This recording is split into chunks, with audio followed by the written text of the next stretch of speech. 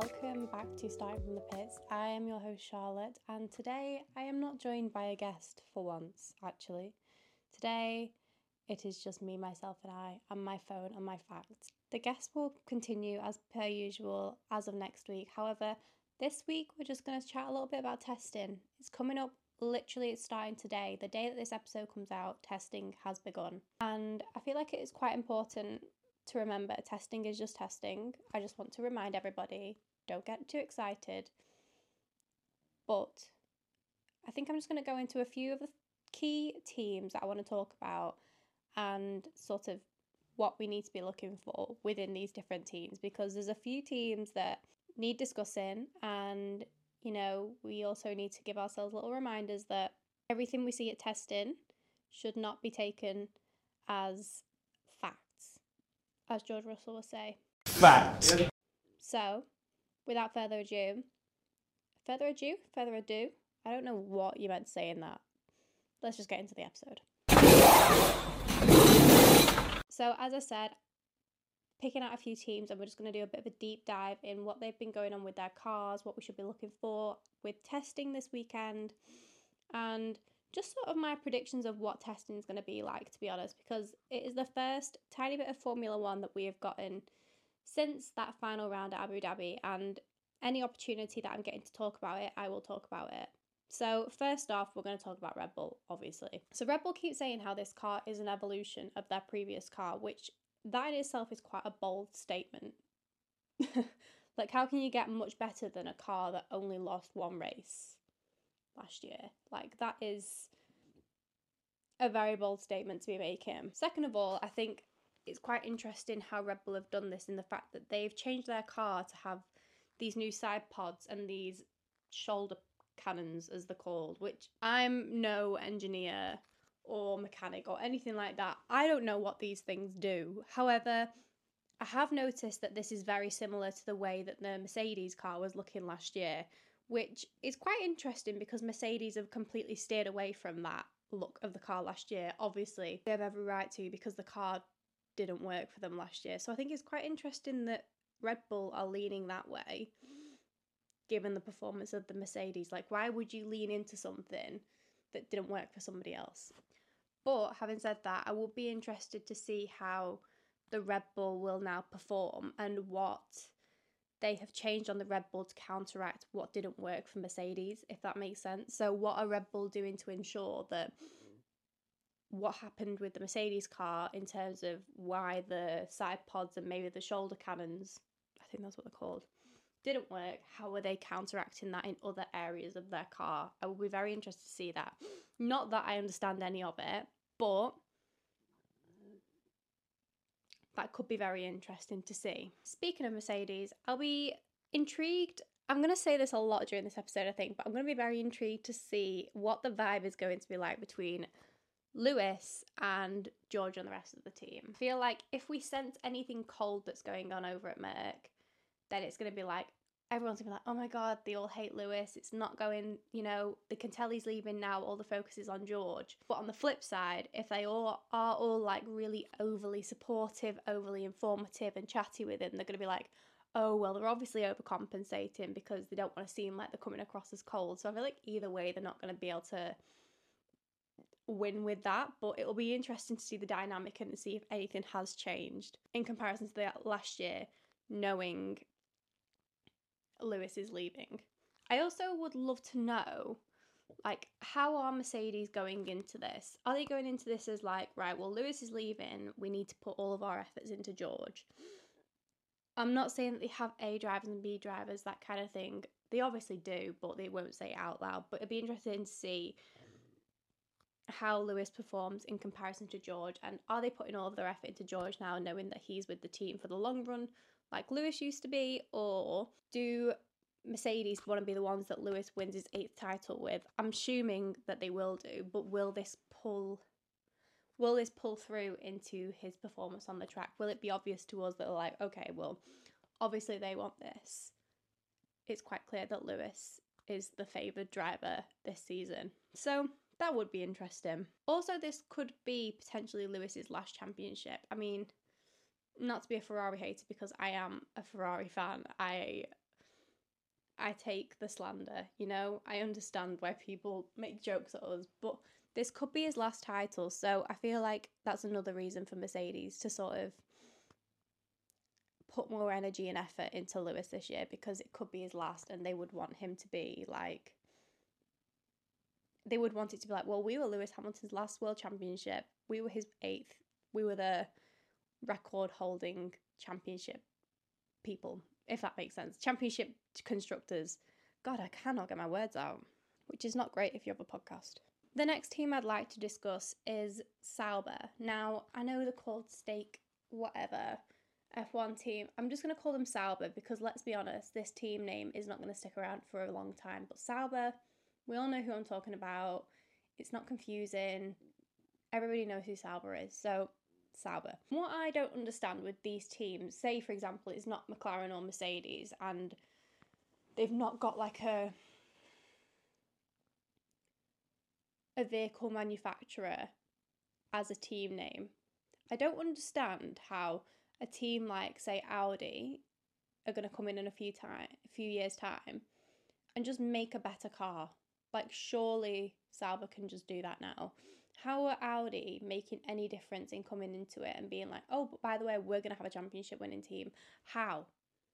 How is that working? Do you know what I mean? Like, maybe I don't understand the whole sponsorship thing. Maybe Audi being a better and bigger, more well-established brand within the automotive industry, obviously, makes a difference in terms of sponsorship and the money that they can bring towards it. A bit like Aston Martin, I think they pass off some of their like monetary values as automotive rather than Formula One and things like that. There's a bit of a crossover and a grey area there. Whether Audi can do the same and then be like, well, we've got a better car now. I just don't understand how, like, the car is the car. I get that they can add things and change things, but at the end of the day, like, the team's probably not going to change that drastically. How do Audi then just come in and be like, championship winning team? This is going to be us now. I don't understand that. I will also, as I said, be calling Sauber until Audi come in, because I just can't deal with the whole kickstake, Alfa Romeo, whatever the hell. I know it's not even Alfa Romeo anymore, but I just don't want to deal with that. It's just not for me. Do love the livery though. I'm excited to see that out on track. I do think the green is really, really cool. I feel like sometimes has AlphaTauri, I'm going to call them AlphaTauri. I know it's not AlphaTauri. VCarb. It's just such a bad name. Such a bad name.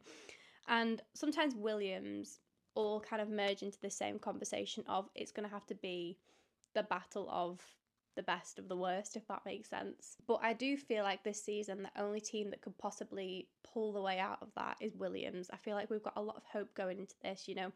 Alex Albon has just signed the 2025 contract with Williams, so they are locked in with Alex, and I feel like he was the backbone of last season. So to have him locked in there and, you know, putting his trust into them, because there was rumours that he could have go to Red Bull. I mean, I don't personally see that happening, but we digress. Yeah, it just seemed like if Logan was sort of like progressing in the way that Alex did throughout that last season, because they came in so strong towards the end of that season, it was like, give them a few more races, they could have been consistently point scoring. I feel like if Logan continues to progress the way that he did towards the end of the last season, we could have a really strong lineup there, and I'm kind of rooting for Logan to do well, because I just love how American he is. He brings a good energy to the Formula One grid, and yeah, I quite like Logan. So yeah, like as I said, out of the AlphaTauri, Haas and the Williams, I feel like the Williams are probably one of the stronger teams, to be honest, given how well they improved last season. Just realised I called it AlphaTauri and it's VCarb. I'm so sorry, Red Bull. Also, AlphaTauri sponsoring the FIA. I mean, who's going to go out there and buy FIA merch? Apart from like 2021 Max stands. Strange one. If you go around to a man's house and he's wearing AlphaTauri FIA merch, red flag. That's all I'm saying on the matter. Everyone else, I mean, they're like my key points, but obviously we can't have a conversation about testing without talking about everybody on the grid, so we might as well just deep dive into it. McLaren, I feel like it'll be very interesting to see the timing differences between the boys. Obviously, as I said at the start of the episode, I almost gave like a disclaimer. Disclaimer, by the way, guys. Testing is testing. Nothing is accurate. We know nothing from testing. Everybody could be sandbagging. We literally have no clue. But yeah, between Lando and Oscar, it's going to be very interesting. I feel like Oscar's going to put a really good lap in. and everyone's going to be like, oh my God, Oscar Piastri, better than Lando. That whole conversation is going to come in. The Oscar Lando girlies are going to be at each other. When in reality, Lando could have been out there testing what the car was like in third gear for the entire track. Probably not a thing that they do, but you just never know. And it's just going to be taken way out of context. But yeah, it'll be really interesting to see how that plays out for the two of them, because I do feel like they are very equally matched, and it will be very interesting to see how that partnership is portrayed in Drive to Survive for a start, and then also plays out for this second season of them both being signed to McLaren for a long-term contract as well. They're both locked in for a good couple of years now. So yeah, that will be very insightful to see. I'm trying to think of a different word of interesting, because it's all just going to be interesting. Aston Martin, I feel like we could see some quite good things from them. Also Alpine, I feel like both of them are being quite quiet as of late. I don't see much, maybe it's just my algorithm, but I don't really see that much from either of them creating too much of a hype around the car. Obviously, yeah, it just doesn't... They are a team that I don't really pay that much attention to. Alpine, I do often forget that they are on the grid. That's so bad, because I do love the livery. I love the pink and blue. I just forget that they're there sometimes. They're just a bit forgettable. But yeah, I just feel like they are a bit quiet on the socials and just not really ranting and raving about much, whereas you see like McLaren, they're constantly talking about the car, they're constantly talking about the lineup and the drivers. Maybe they've just got a different social strategy, and maybe they're just being this like calm, cool, collected, quiet but confident kind of persona around the car, but it just feels a little bit quiet on the Alpine front. But yeah, moving back to Aston Martin, it'll be really good to see, or I would really love to see them keep that consistency like they did last year. You know, they came in so strong. They were like the second Red Bulls, the green Red Bulls, whatever you wanted to call them. They had a really similar looking car to the Red Bulls last year, and they did really well. They performed so well in the first half of the season, and they were getting those podiums, and I would love to see that again this year, and it'd be great to see that transition into the second half of the season as well. But I don't know, out of the two, you know, it was McLaren and Aston Martin last year. Out of those two, I do feel like that the McLaren will be stronger. But again, I don't know whether that's just because I'm seeing more of them on socials and they're creating more of that hype. It makes a big difference. You don't realise how much of a difference or how much of an influence the social medias of these teams has on your opinions of them, because to me, the Williams is going to be really strong. The Williams is going to be so like podiums every weekend almost. And that's purely because I'm seeing so much of them on socials and the confidence that everybody has in the team over social media. Whereas the Alpine, I'm seeing bits, but it's not like I'm getting testimonials from the teams and the teams are going crazy over it, over socials and things like that. So I don't know, maybe that is just the influence of those I follow from Alpine versus those I follow on McLaren. I don't know. But I will say I do think that McLaren are going to take the edge on the Aston Martin for that exact reason that I just said prior. I feel like I've not discussed Ferrari at all. However, I don't really have much of an opinion on Ferrari at the moment. We could go to one of two ways. Like, the tension between Carlos and the Ferrari, that will be very interesting. I feel like there's going to be no bad blood though, because I feel like Carlos is almost quite confident in the fact that he is going to Audi next year. It's been talked about, so if he doesn't go to Audi next year, then I will be very shocked. In fact, probably more shocked for him to not get a seat than him to get a seat, if that makes sense. But yeah, I feel like Carlos is quietly confident in the fact that he's going to Audi and he's just chilling. He's just in Ferrari for the foreseeable, just going to be enjoying and living life to the fullest at Ferrari and in making the most of every moment there until he has to go to Audi. And for Charles, I feel like this is quite a big year, you know. He almost has to really prove himself as a driver to Ferrari that he can be number one even when Lewis is there.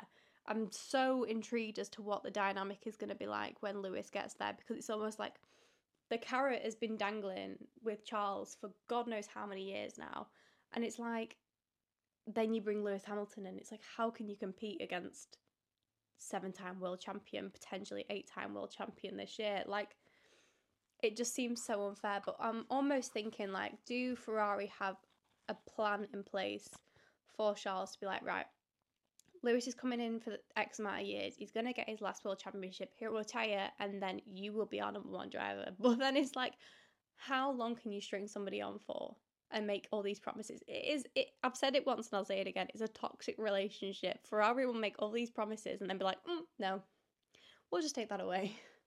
So I don't know. I really don't know how I feel about the whole Charles, Ferrari, Lewis World Championship situation. It is a situation.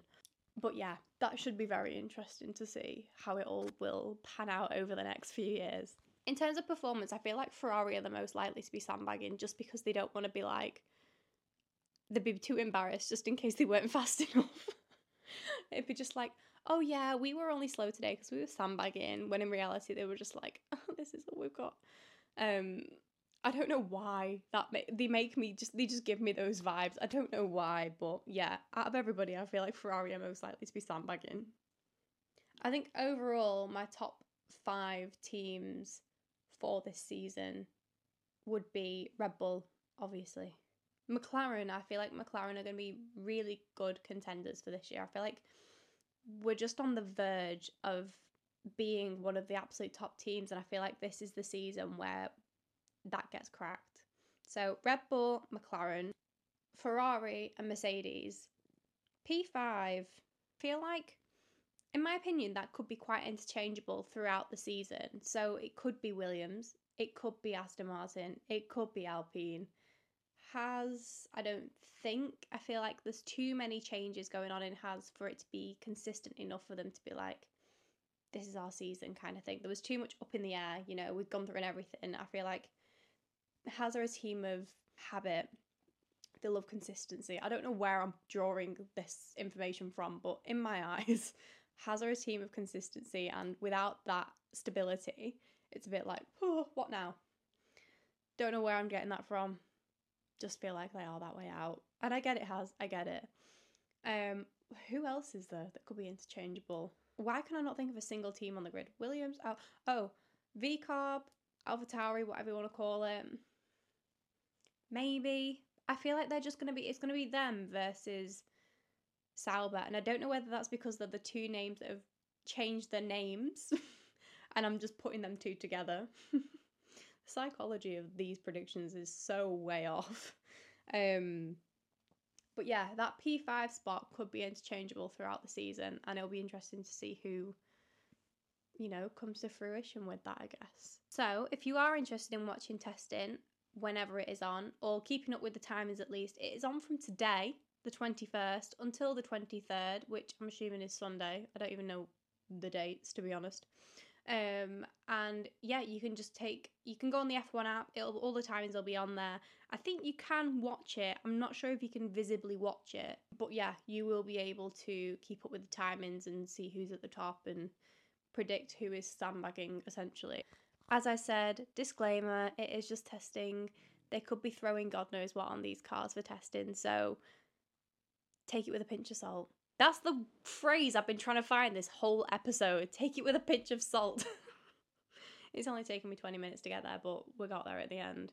As always, thank you so much for listening to Starting from the Pits. You can always send me a DM. I'd love to know your feedback, and also any predictions that you have, any information, any opinions that you guys have, you can always reach out to me on Instagram at Starting from the Pits.